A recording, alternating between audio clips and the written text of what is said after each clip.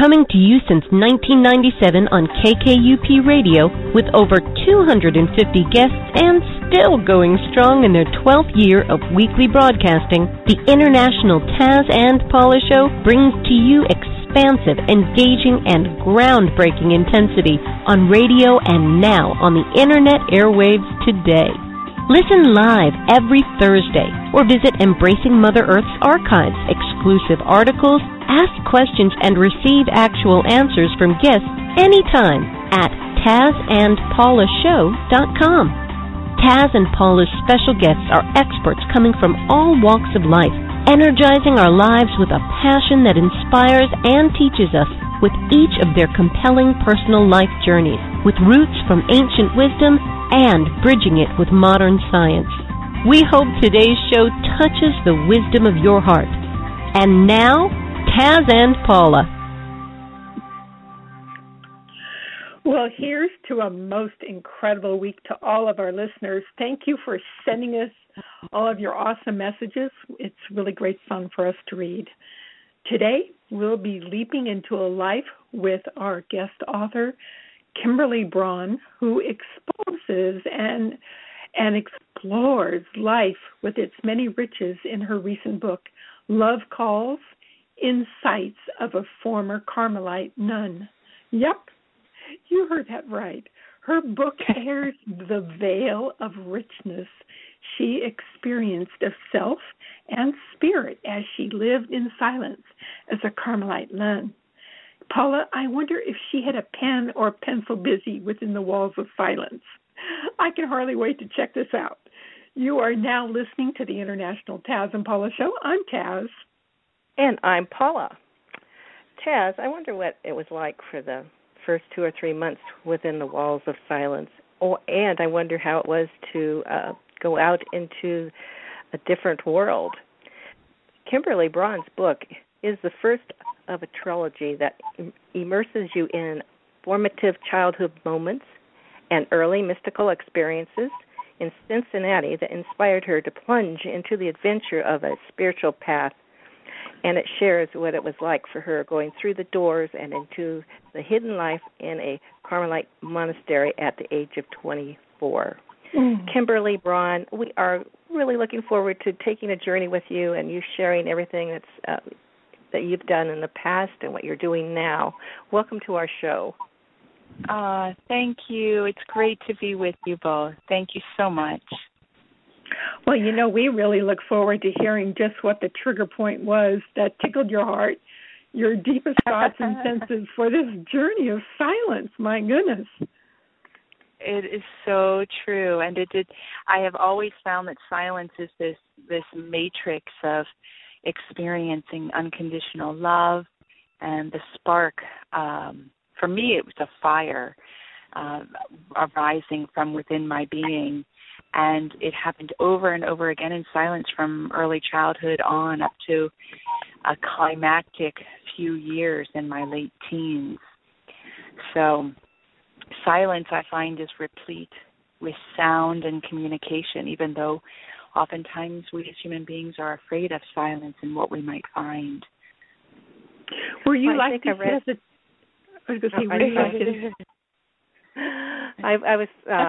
read somewhere that when you were a child, you would go into the silence, you would go out into nature, and you found it there. So I relate to that because Yes, go ahead. So I relate to that because I did that as a child, and we lose it when we become an adult. Yes, I think that that's so. Since I've been out of the monastery, working with others to presence that spirit within for the past 14 years, my unilateral belief is that as children, we really do find ourselves absorbed into this oneness and source and life force. And it is just our cultural conditioning and stresses and our particular paths that can let us forget some of that richness. And fortunate for me, when I was little, I not only had the experiences, but I was incredibly intellectually curious about them. They intrigued me. And so instead of forgetting them, I honed all my energy into them and realized that that's life. That's where real life is unfolding. So that for me was the foundation from which all my contemplative leanings have come. So your quiet time within those walls of silence, that was just magnification of what you had already experienced, and to go deeper must have really been I can't imagine, because I haven't done it. But did you actually write during that period of time at all? No, we weren't encouraged to write. And the life was incredibly full. And you're so right. I can feel the heart of your reflection. It is true. I felt that I was being pursued by a divine lover in my late teens, and I was experiencing a lot of extraordinary phenomena in solitude and silence. And from that place, I just had to be with the beloved. It was really simple. It wasn't seeking something to answer questions. It was already feeling fulfilled and just wanting more. People always thought I was going into sacrifice to get somewhere, or they had all these ways of looking at it. And I was like, are you kidding? I said, I'm moving into the fullness of life for me. And I'm actually wanting it all. I'm not letting go. There was letting go and loss of contact with family and friends in a normal way, but it was really moving into a fullness. And the setup of this monastery was so rooted in chant and meditation and silence, and the collective community was so strong in believing in this presence of spirit and all, that it set me up to really unpack that in the silence, to really let that be my entire absorption. And I loved, it was like stepping into a magical or a symbolic part of reality that can be so for all of us in whatever lifestyle we're in, but was in a heightened way as a nun in the monastery. You know, this is interesting, because when somebody has a particular gift and they get all absorbed into it, and they feel like the time passes so quickly, and they don't eat, they don't whatever, they are completely in a heaven all by themselves. And it sounds a bit like this. It's so much like that. And I think that for me is the operative principle, is when we step into our flow, which is really the movement of spirit within. When we step into that, it's very unique for all of us. The yeses that we say show up uniquely, but universally we're all the same, and it's just a matter of stepping into that flow, the surrender into the unknown, the mystery of our lives as a dance in and with spirit. And yes, for me it was in the silence, and that's primarily, I think my gift is in the world today, is helping people recognize that there's a fullness to be had in silence. Now, when you were in your second, when I'm trying to think what state you went to, you became actually a contractor with building this great big huge complex for the community.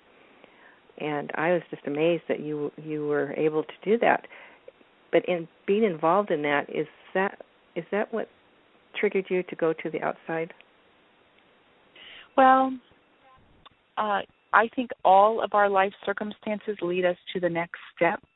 I know that sounds very amorphous as a concrete answer, but I think everything all along our path is always formative in the new door we walk through. So in that way, absolutely. As for it being a particular insight related to that led me, no, I wouldn't say that it was directly that way, but I think it was hugely influential unconsciously, not consciously. What had happened is I was in solemn vows, and I had been asked to join a community that was still forming itself in Texas. I was in North Dakota, and I thought I'd be there for the rest of my life. And they just needed some young sisters to bolster the ranks. And I went down with the pure intention of just being anonymous, just another sister living in silence.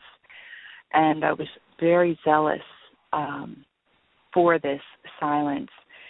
And after about a year and a half, I had kind of been a little bit of a right hand to the leader of the community just by virtue of some of my own skill set. It was more of a default than, an active choice.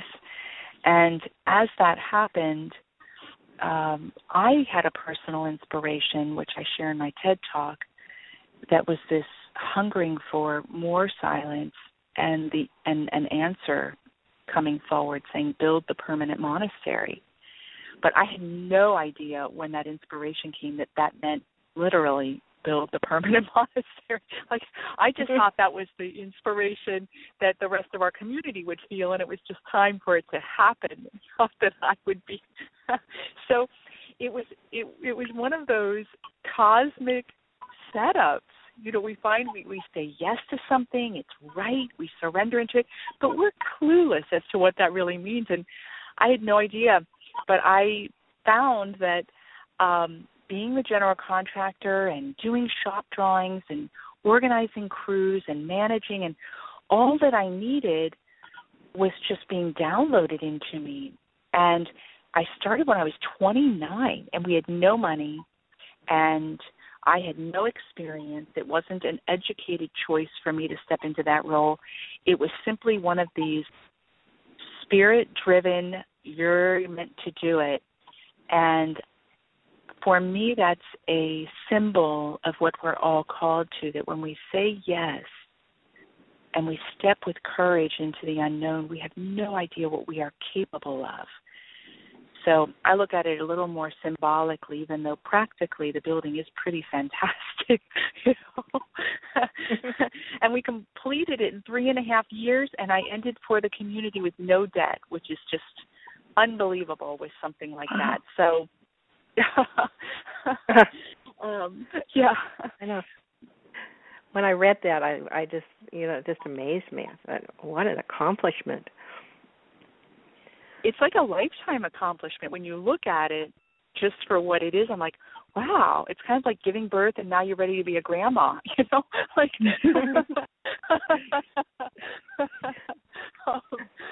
That was quite a birth. Was it hard for you to say goodbye to the sisters and your community? Yes and no. And I don't think I have fully, even though I've been out 14 years, I don't think I have fully grieved that shift.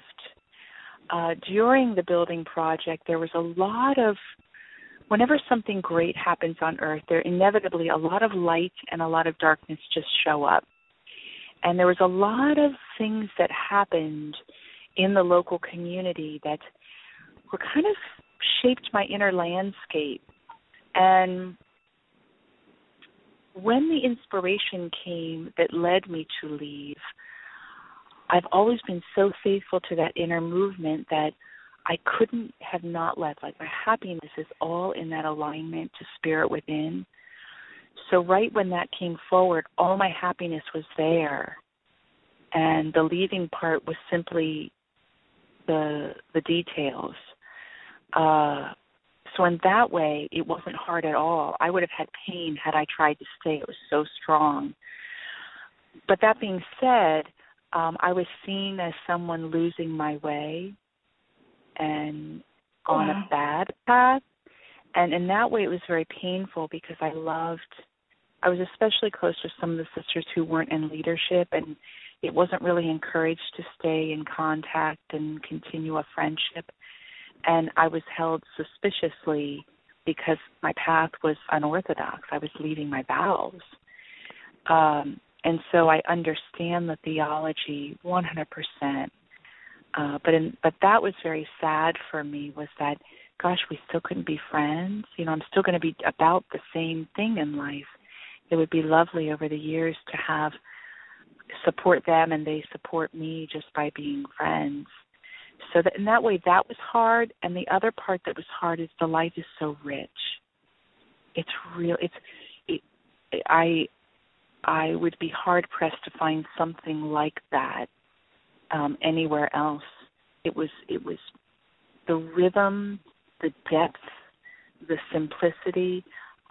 Society just doesn't carry that type of simplicity and spiritual richness in its everyday life with ease. And that part I really, really miss. You know, I was thinking that maybe others watching you make this furthering step, within themselves, it might have given them also capability of allowing their mind to grow and stretch in areas that they had never thought about growing and stretching. Yeah, I think that that's true. When one human being acts in truth, then it affects the world. I think that's the greatest service that we can offer, is to be true and authentic. And just by virtue of that, we don't even have to do anything or say anything about it. That very action kind of ripples out to the rest of the world in ways we just have no idea of. And I love that thought, because I think a majority of human beings are living incredibly authentic lives, making choices that take courage and may feel alone at times. And to remember that they're affecting good in this way of being leaven for goodness in the world, that's very consoling to me. Yeah, nurturing. I think somewhere you have nurturing skills to hear the language of the heart. So it's like, in order to maybe hear their heart even deeper, you had this gift of being able to do this, and this allows others to maybe go out and touch that area that they might not have ever done without you being there to trigger some of those thought processes. I think it's just beautiful. It really is. Oh, thank you. What greater honor can we have than to stand present to the movement of spirit in another human being? And certainly I get to do that now as my main work, quote unquote, if you want to call it work. I walk away so inspired. Did you start immediately doing your work after you left the Carmelite community? Did you start working with the? Yes. What I started doing right away was I had graciously been given a scholarship to do my seminary training. So I spent 3 years. My desire was to fashion a program where I could learn the language of the heart, as you put it, study psycho-spiritual development, explore the playground of mysticism and life and spirit. And so my seminary training is devoted to that, understanding the adult spiritual journey. And I'm trained in spiritual direction. So I spent a lot of time, because I knew that my language around all this was my language, and I wanted to learn to be able to hear other people's languages. So after that 3 years, then yes, I did step into working with people in a lot of ways. It started out as ministry staff, and then in 2007 I just started my own company so that I could do retreats and sessions and just devote just to the juicy part of that work. This is almost like developing a psychic heart. You know what I mean? It's like literally being in the moment, stepping and enjoying the moments. I like the thought of enjoying each moment, each second. I mean, it's like surrendering, being able to enjoy that juiciness. Yeah, so much. Yeah. What inspired you to write your book? Well, a couple things. First of all, I always knew I would write it, especially because communication seems to be one of my life gifts. My words have always been something that seemed to be of service, and I always had this feeling I love to write, and that it just made sense. And plus, everywhere I go, people are like, "Why'd you enter the monastery? Why'd you leave the monastery?" I always get pegged with all these questions, and I thought, well, that just begs a book to immerse people in the process of that. It's not just a simple decision. We move through our lives, and I wanted to flesh some of that movement out. The other reason, and as you mentioned, I have 3 books, and they're all written. Just 2 are in queue. They're not out yet. I knew I was meant to write about that monastery project in Texas. I'm the only memory keeper of it.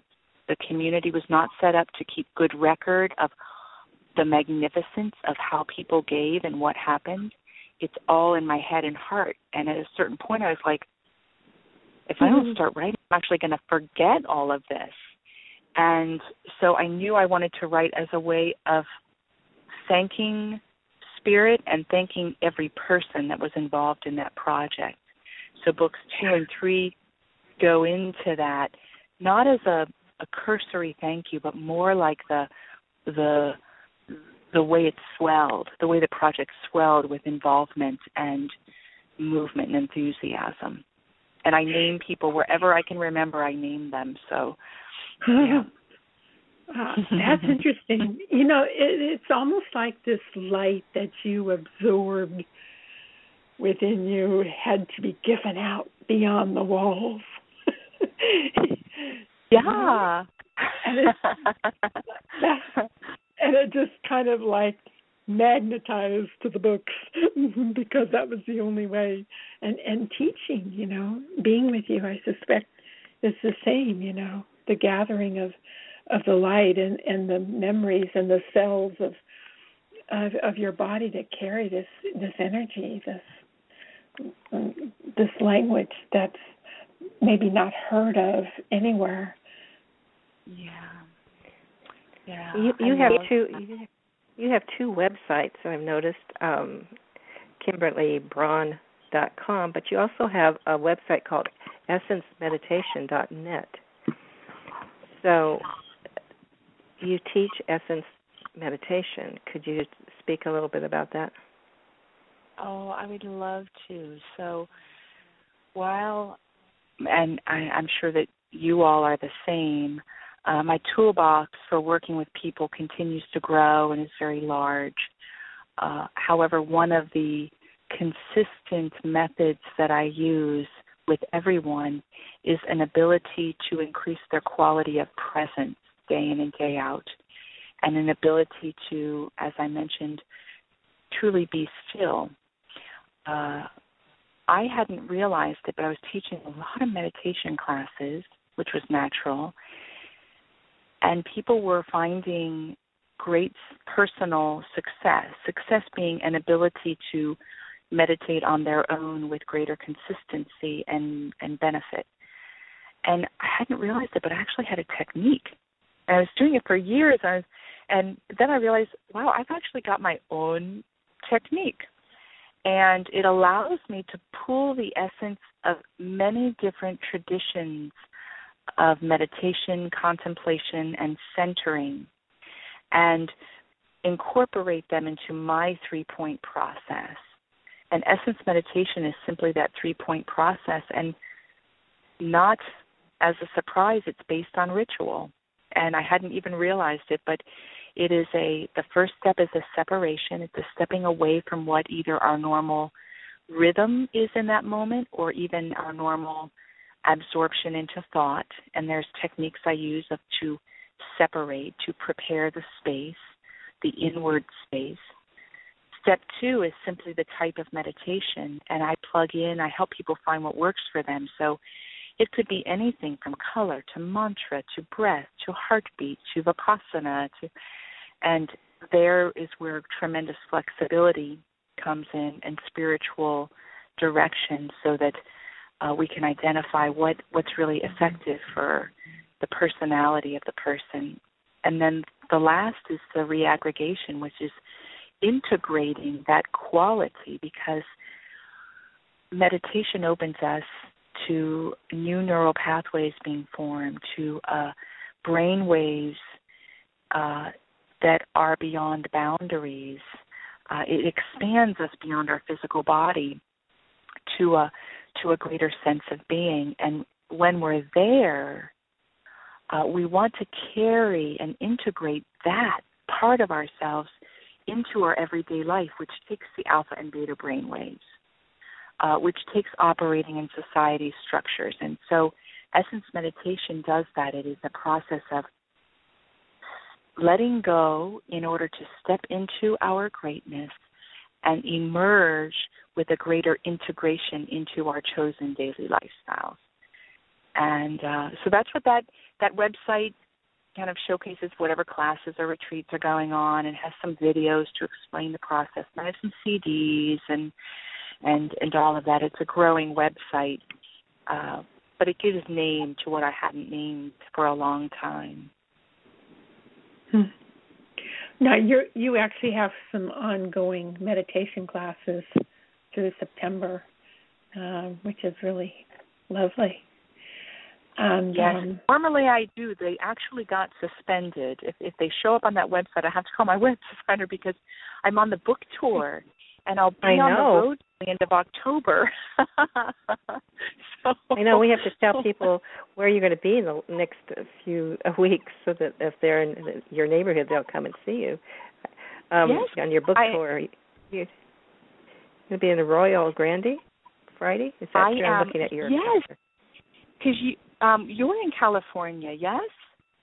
Yes. I just came into California yesterday, so I will be in California most of September, except for a quick flight to Seattle to be at Unity Church there. But down in California, I will on this Friday at Aurora Grande at Firefly Haven.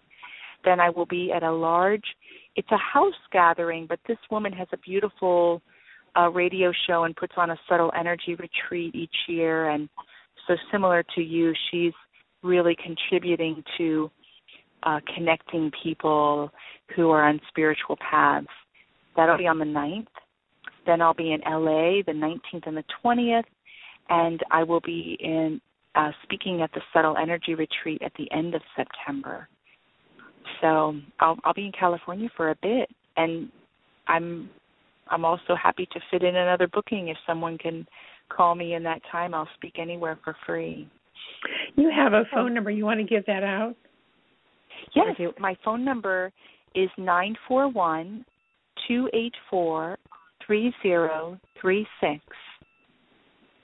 Okay, and that is KimberlyBraun.com. Kimberly, Kimberly, and Braun is BRAUN.com. Yes. And her new book, Love Calls.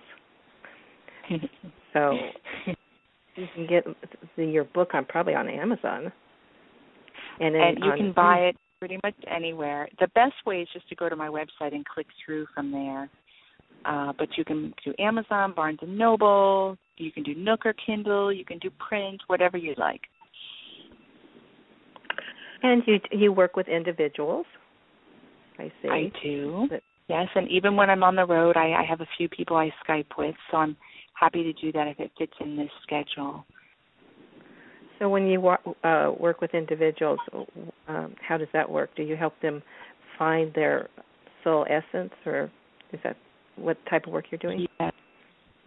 It's wide and varied, since my minister training allows me to be something of a spiritual companion to those I work with.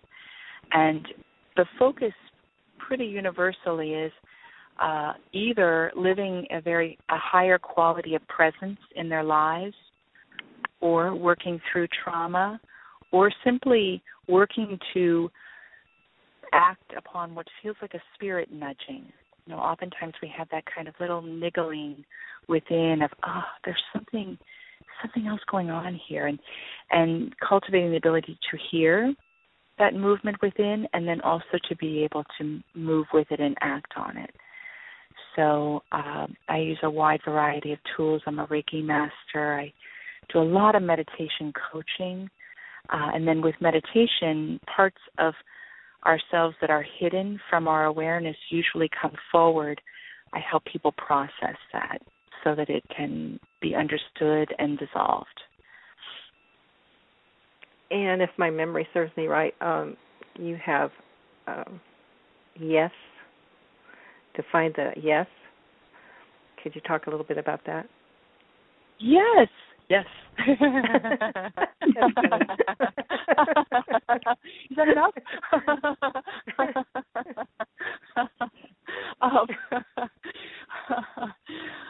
It came forward because when I did the TED Talk, it was about silence shouting yes.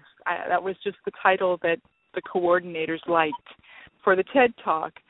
And it plays upon the notion that all existence, because of its goodness, because it is a yes. There is a movement of expansion and expression and creativity just by nature of what existence is. So when we live our yes, we are in our alignment with who we are meant to be.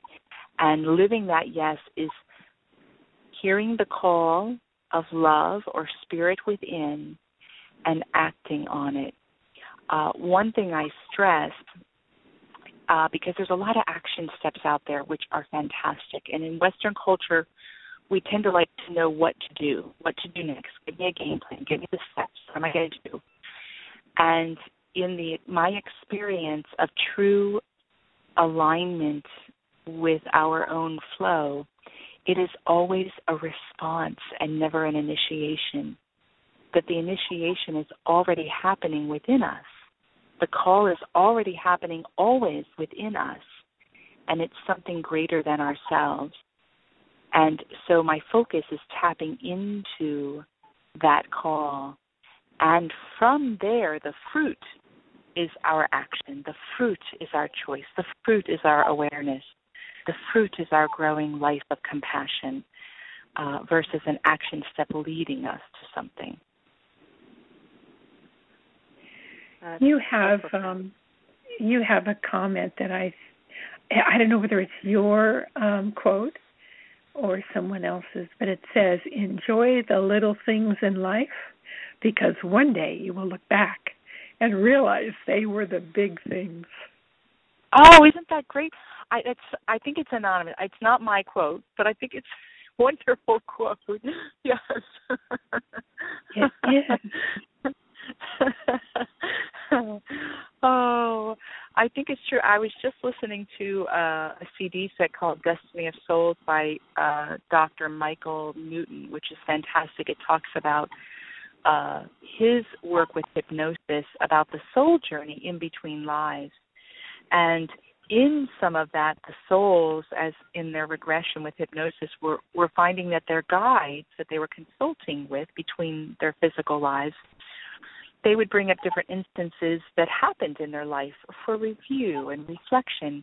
And sometimes the souls were really surprised at what moments were brought forward. Like, oh, I didn't think that was very important.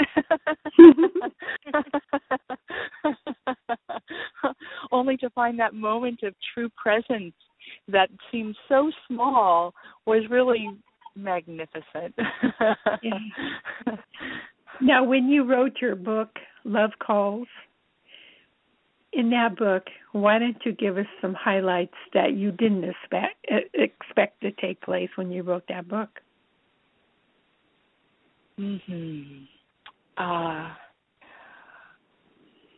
I would say that some of the formative moments, which I counted so many leading up to the monastery, I remember. I have a memory like a blessing and a curse. And I wrote more from those formative moments than I had originally intended. I had intended to write maybe something of a small chapter and then launch right into monastic life. And there were so many powerful moments that had to be written. One was an incident when I was in junior high school when we had visited one of my great-grandparents who had entered a nursing home. And I was blessed to know my great-grandparents as living normal, active lives. And here they were getting older and needed care. And I was appalled by the level of care in the nursing home. I was scared by the ways my great-grandparents had moved from being active into needing almost total care. It scared me as a junior high schooler. And I was also scared because I didn't like the surroundings. I didn't like the smells and the fluorescent lights and the linoleum floors, and it shook me to see that our society would have end-of-life care be so minimal. And in that being shaken, I couldn't stay. And I went out to the foyer where I sat on a couch and realized I had one of these unitive experiences. I realized that I was in fear, and that fear was not reality. And that if I was ever scared, ever, it was because I was not in reality.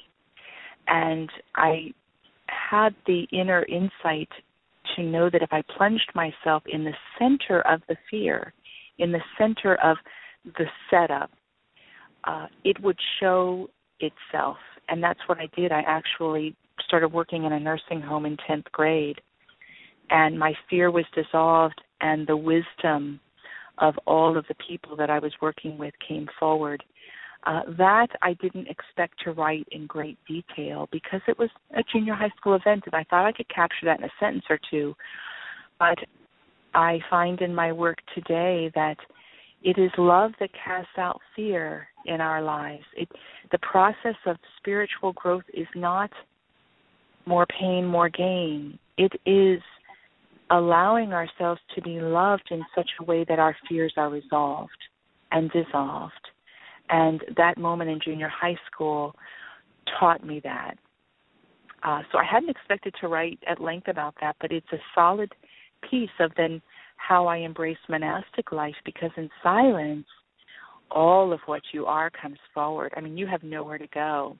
If you're attached to what people think of you, or if you have an old message that you play in your head that limits you, all of that limiting part of ourselves, it comes forward in silence. And to have the perspective that fear is not reality is incredibly liberating. Wow. Wow, this is the big thing. This is the big thing. Do you find that do you find that to be a very important thing to teach to others? I mean, does that come up a lot? It does, and not so much from a mental perspective. So we're talking about it right now, and I know that you're inviting me to share, and I'm sharing my thoughts about it. What I wish to do in all of my work is to be the very container in which people can experience that their fears are not reality. And in that compassionate space, open to the reality that lies below it or within it. And yes, I do think that is one of the principal lessons as human beings that we're still unraveling. We still give a lot of rationalization to our fears as though they're keeping us safe. Well, I see that this is very important, especially at this moment in time, because we're being rattled. I mean, people are losing money, things are starting to come down, so that's all around fear. And so you coming to teach about this is at this time is just like perfect, so perfect. Yeah, huge. Yeah, thank this you. is really huge. It is huge, isn't it? Yeah. You know, people might think this is just a little thing, but it's not. When they look back, you'll realize it's the big thing in life that creates those huge mountains that puts people in fear to walk walk over, and to be able to, dig to a deeper level and appreciate that moment, and to be able to have the experience of having a release is really huge. Yes, I'm with you. There's fortunately I'm generally playful by nature, which also has served me well. Like in the monastery, you can take yourself really, well, in life we take ourselves really seriously, don't we? Even when we embrace our spiritual path, we're like so serious about it. And I have one thing that I wrote in the book that I really actually love. So that it's a conundrum, isn't it? Because in one way, our spiritual path is the most important thing in our life, so we should take it very seriously. And in another way, how can we take ourselves seriously in an area that we know so little? It's so far beyond us.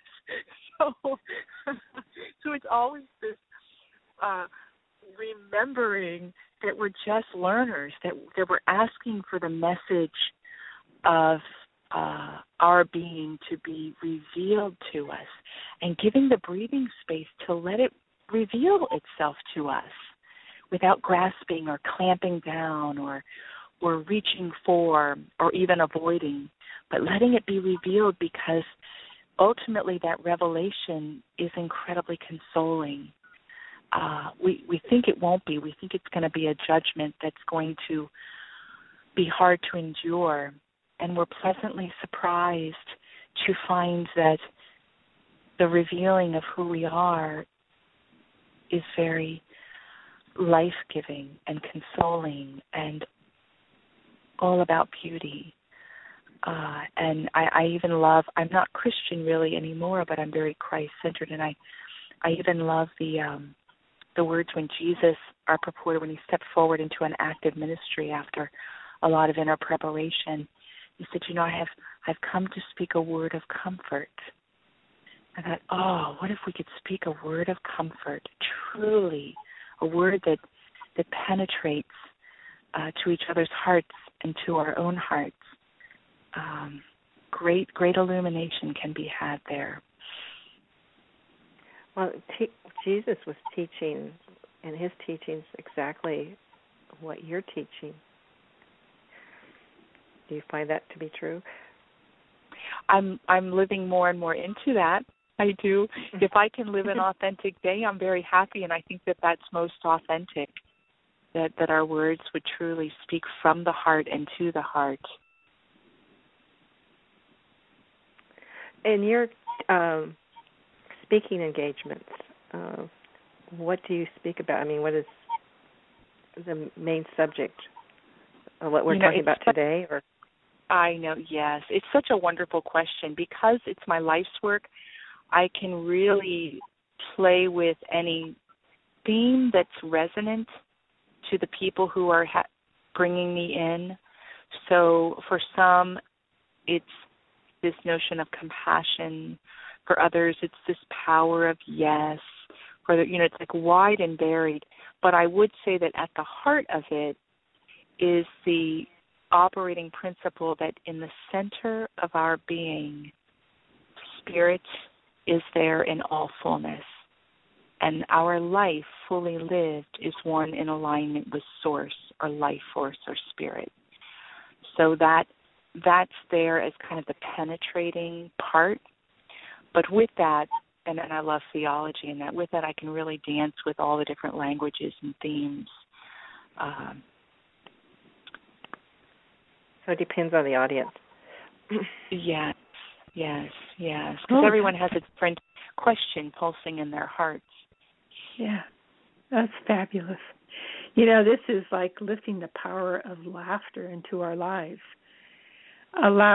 Being able to relax and have that comfort. You bring that comfort of words to people, and they begin to relax their mind and relax the way they think, and holding on to things and not being able to detach.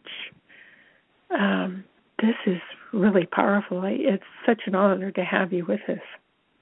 Oh, it's such a blessing to be with both of you. Well, Kimberly, you know what came to my mind? I don't know if you said this or it just came into my mind, but to think of yourself as a gift to others. I don't know if you said that exactly, but I think how wonderful to think that way, because then you can be genuine, because you know you're a gift to others. I don't know if you said that, but it just came into my head while we were talking. Wow, I just love that notion. Isn't that fantastic?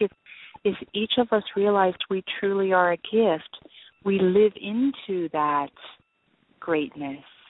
We have the self-esteem to live it with honesty and freedom. I love that. I love that notion. I think that I feel that, but I didn't say those words exactly. but it's a great call to action, isn't it? It is. Absolutely. Oh yeah, because then you wouldn't be afraid to speak in front of others. I mean, this would give you completely freedom. It's true. You know, it's funny because I feel really at home speaking, even to very large groups, and people will always ask me, "Are you nervous?" And I never get nervous, but it's not because I have this confidence of, "Oh, I'm a good speaker." It's not a puffing in any way. It's because every time I get into a group, I feel everyone's heart. And how can you feel anything but being at home when you feel people's hearts? And so it makes conversation easy. And even if you're giving a keynote talk to 500 people or 1,000 people or 3,000 people, if you feel all their hearts, all you are is at home. And that's really how I feel. I think the monastery gave me a great opportunity to develop that awareness. And what a huge, huge blessing. Even when I did my TED Talk, I did sweat, but I hadn't realized it, so I had to have been a bit nervous. But I didn't feel nervous at all. As soon as I sat down on that stage, I'm like, I don't even know any of these people, and I feel all their hearts. Oh. So I thought that was a wonderful experience. How did you come up with the title of your book, Love Calls? Well, it is what spoke to me as the main thrust of the book. There is a workshop that I will teach from time to time that plays out this notion of living your yes. And as I mentioned before, step one is experiencing inspiration. And I found that in wishing people to experience what my journey was, every step of the way it has been the experience of love calling me, arising from within me.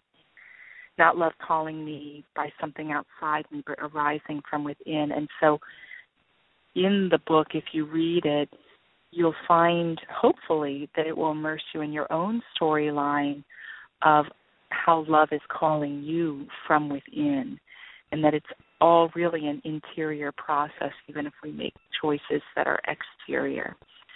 So it was the natural, and love is so much my language. I'm such an archetype, a lover archetype. Set me on fire with love and I'll throw myself in that direction. I'm very so for better or worse. So it came forward as the salient note of my life.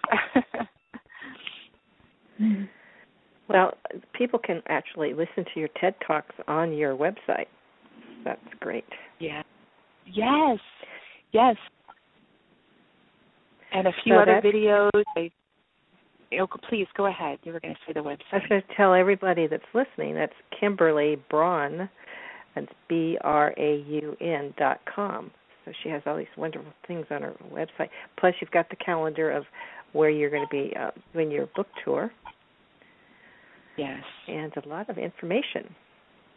Thank you. And easy ways to get a hold, and we can connect through social media. I'm very active on social media, and that's a great way to build a friendship or start a friendship. So I'm very accessible. So you have a Facebook? I do. I have a Facebook personal and business page. And again, if you just type in my name, they'll come up. But the easiest way is just to go to my website. And at the bottom of every page are all the social media links. We do it all. We do LinkedIn, Google+, Facebook, Instagram, Twitter, Tumblr, Pinterest, SoundCloud, and YouTube. So, you're hitting them all. I know.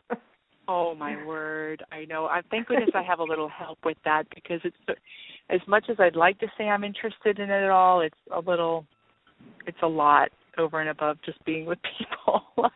Yeah, it is. Well, this sounds like a retreat that you want to bring to your life as a treat. And put it in your pocket and keep it there so that it kind of bubbles up and gives you some great joy. And you've really done. I have a personal question, Kimberly. How long do you meditate each day? Well, meditation has shifted for me because I work and lead so much meditation now, and I spend a good 3 hours in silence and solitude, but my practice has shifted. It's shifted to whatever is a practice of awareness. So when I work with people, I start them on 10 minutes a day of meditation. I know that sounds so small, and it grows usually to 30 minutes to an hour. I can meditate easily for 3 hours at a time, but I don't have a formal practice anymore because I feel myself in the matrix of that silence almost consistently. Yeah. And the amount of solitude I spend always works out every day. So I don't look at my day and say, okay, where am I going to have some time? My life just simply is in that space most of the time. You're in the moment. Yes. So that's good for beginners to know that the 10 minutes is fine at the beginning. Yes. And what I find is as people engage the process, they come home, and when you come home, there's a feeling of familiarity and desire, and it's from that place that I help people move into longer periods of silence. So less like a rigor and more like a banquet.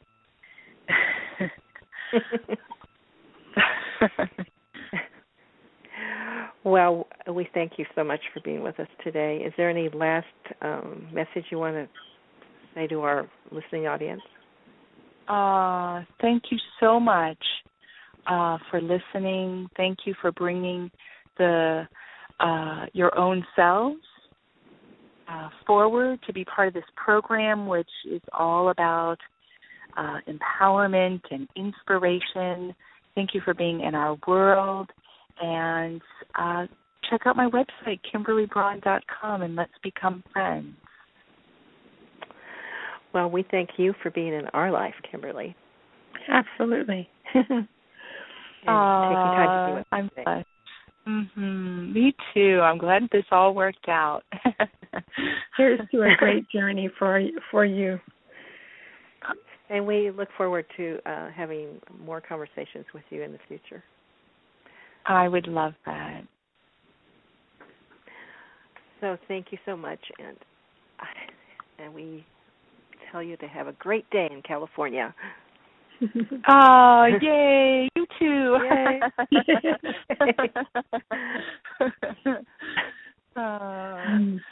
Okay. Bye-bye. Bye-bye.